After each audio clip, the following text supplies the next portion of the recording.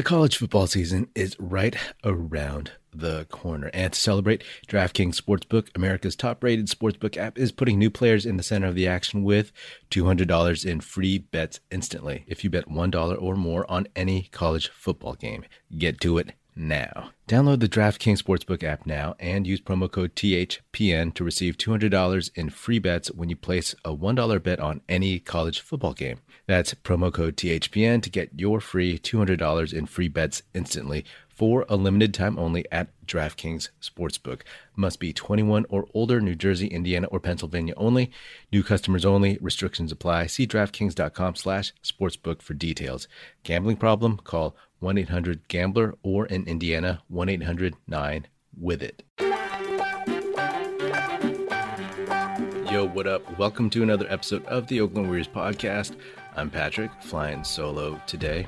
And now that the offseason craziness is pretty much winding down, we went through the pre-draft process, we went through the draft, free agency, summer league. I want to look at next season because I think next season has the chance to be one of the more fascinating, epic seasons we've seen in a long time. Now, that might sound like a lot of hyperbole, exaggeration, or whatever, but just hear me out. I actually got 10 reasons why I think it'll be super interesting in terms of storyline, narrative, whatever you want to call it. So, number one, the Golden State Warriors and the Los Angeles Lakers will both be title contenders in the same season. Now, I alluded to this a little bit in the previous episode. The Warriors, growing up, pretty much stunk, right? They made the playoffs a few times, but they were never really at the top of the Western Conference, let alone the NBA. And by the time they were good, the Lakers stunk. Now, when the Lakers signed LeBron, I was like, oh my gosh, we're going to get this NorCal-SoCal rivalry in the NBA, like legit for the first time in my existence. But then LeBron got hurt. They didn't make the playoffs. Of course, after that, the Warriors had 2 down seasons. But now, fingers crossed, everybody's healthy. These guys are going to be going at it all season long. And the NBA is going to love that. Sports, marketing, PR, whatever, rivalries drive viewership. So imagine that. Imagine the Lakers and the Warriors battling in the playoffs for a 7-game series. Aaron mentioned in the last episode, we saw that in one game. We saw that in the play-in game that the Warriors lost. And that was intense. You know, that was an intense game at the end of a weird season. But just actually imagine if all the players are involved, all like the major players, if Clay is back, if you have all the dudes that the Lakers signed, like Russ, in this environment, in a series that actually mattered more than just a play-in, you know, a play-in that LeBron didn't really believe in, that Draymond didn't really believe in. So when the stakes are highest, it's not just the Warriors-Lakers, it's Steph and LeBron, right? The Lakers pretty much, they inherited the Cleveland side of it, right? And there's so many different parallels. You have these 2 opposite style players, these 2 guys who have been the 2 most popular players of this era. It's built in, you know? Plus you have this Lakers team, which is a bunch of hired guns, rentals, whatever, basically like mercenary free agents who signed, versus a Warriors team, which is pretty much homegrown.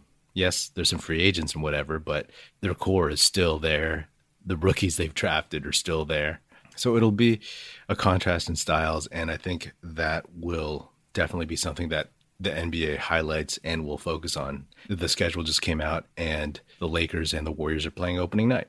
That's a gimme. Okay, reason 2, Klay Thompson, the great unknown. For all the stuff that the Warriors have done in the offseason, everybody knows that it all really resides on whether or not Klay comes back to like 80%, 90% of who he was before these 2 devastating injuries. Not to put so much pressure on Klay, but that's just the reality of the situation. If he isn't there to raise the level of play, to give Steph that other guy, then we're kind of talking about a different team than the one we've all been imagining for a while. Seeing how he comes back, I mean, that's going to keep my eyes glued to the screen. Plus, he's not going to come back until maybe early 2022, January, you know? I mean, take all the time you need, man. But like, it's going to be interesting to see how the Warriors organization preps the media, preps fans for what they're seeing internally in their practices, how Klay is coming along, setting expectations. 3, another great unknown for the Golden State Warriors, James Wiseman. Now, if you've been listening to this podcast for a while, I'm a huge James Wiseman fan. I believe in that kid. I love homegrown talent. We've never had a center with his abilities. And I think last year people were way too harsh on him, especially the national media. Recently, like everybody was saying, like, he was a bust, that the Warriors should trade him and try to get a star. They were all for selling low on James Wiseman. It's really easy to sell low when it's not your guy, right? Like, oh yeah, get rid of him. This narrative, this national narrative of win now and, move the young guys because you got to win now. Like, I think that was overblown. I think that was just momentum of talking heads who don't really pay attention to the team that closely. Yes, there is some truth to it and all, but I don't think there was ever this huge panic within the organization to be like, okay, we got to trade the future for like just whatever else we can get, and I'm glad they didn't. Fingers crossed that they won't, because Warriors fandom is littered with terrible trades where you just get the shit end of the stick, unless of course you're dealing with Minnesota. But James Wiseman, as I've said, that dude is super talented. He got a raw deal last season. No summer league, no training camp, got COVID, hurt his wrist, tore his meniscus. But every time he had a chance, he got his rhythm, he was looking good. Yes, the coaching staff needs to adjust and figure out how best to use him. And it sucks that he doesn't get any court time. I would have loved to see him in summer league. That would have been mind-blowing. I'm super curious how he progresses, because now, the pressure is lessened on him because everybody thinks he's a bust, or at least like people who don't pay attention. But I think he'll be good. He showed flashes and he just needs to work on his game and improve. The kid was 19 years old in a weird season where he was thrust into the starting lineup. And on that note, number 4, the 2 rookies, Jonathan Kuminga and Moses Moody, that the Warriors just drafted. They look great in summer league. Obviously, Moody looks more ready to give the Warriors some spot minutes here and there. Jonathan Kuminga looks like he's probably going to be somebody that needs more development, but just like James Wiseman, he's shown tons of flashes, and he's going to come in blowout games and wow the crowd. All these people who thought Jonathan Kuminga was not worth picking, they're already changing their minds. The people that thought that the Warriors should definitely draft like a win now Davion Mitchell or a Corey Kispert or whatever. It's like, it's obvious.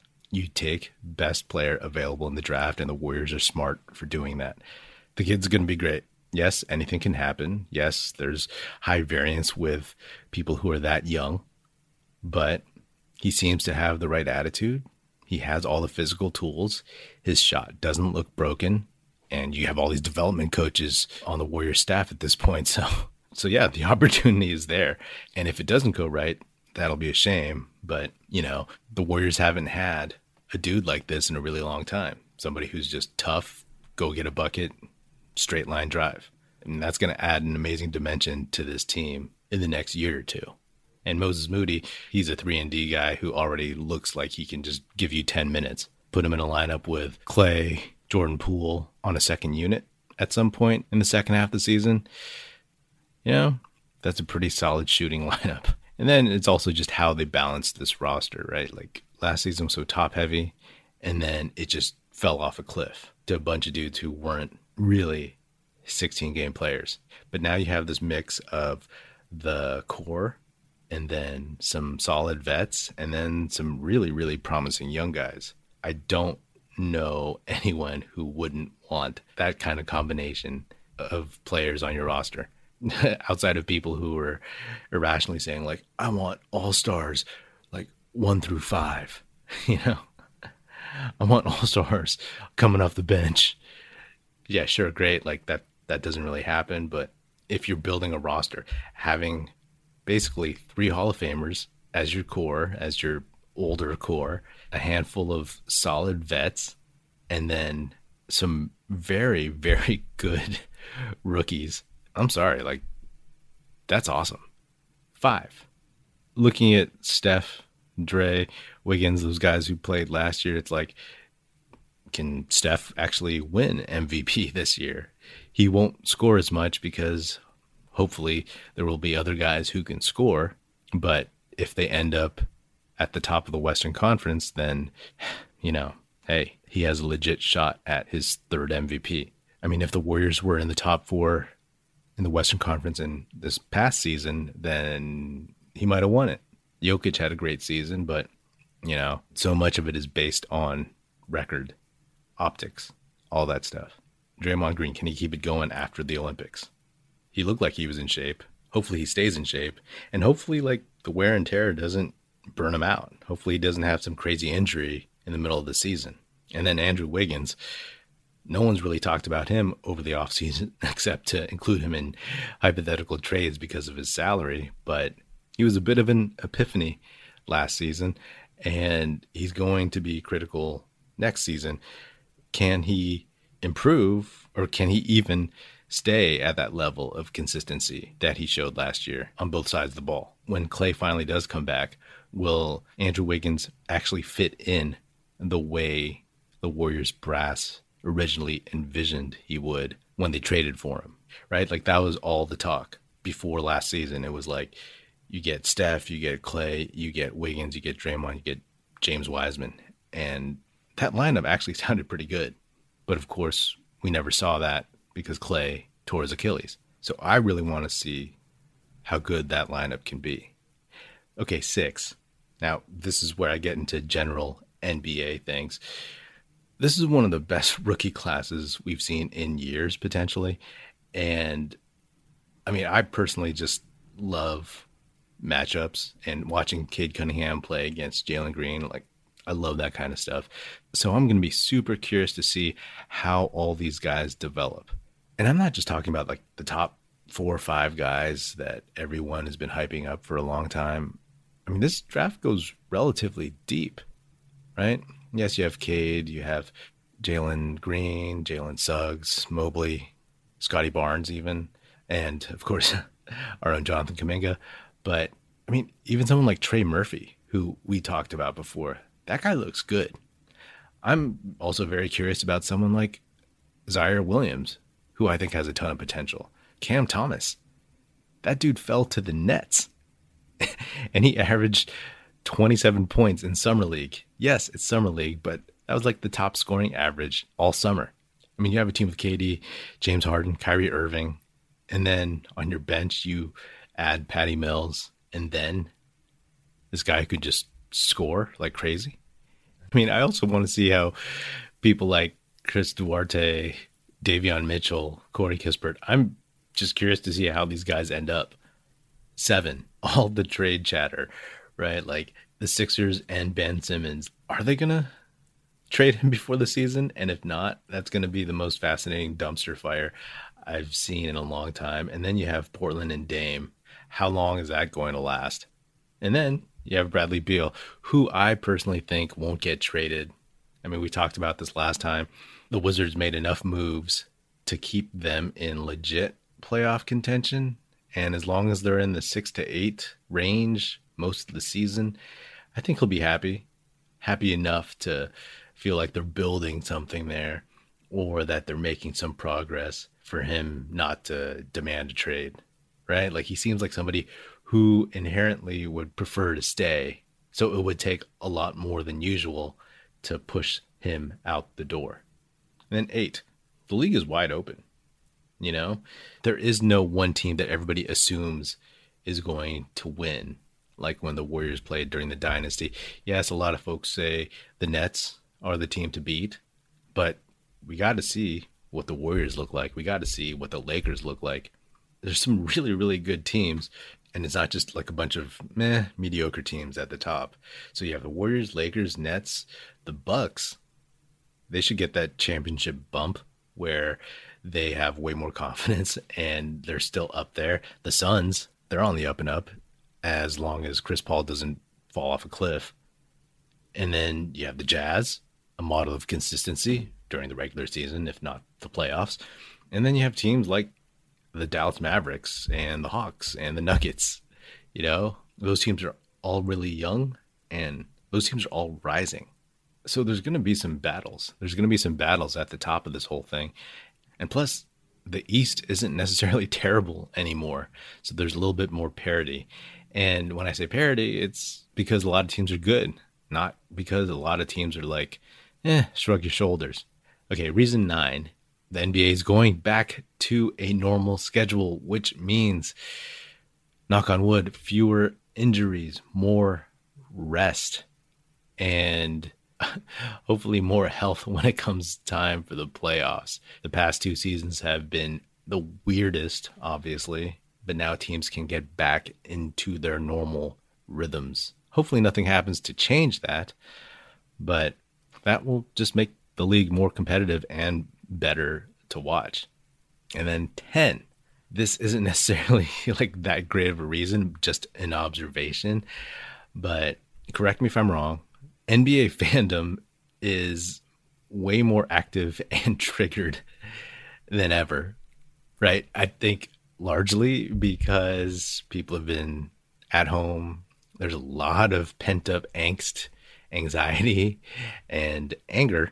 So a lot of it comes out online, on Twitter, on social media. There's so much pent up rage. I mean, we've seen it on Warriors Twitter during the off season.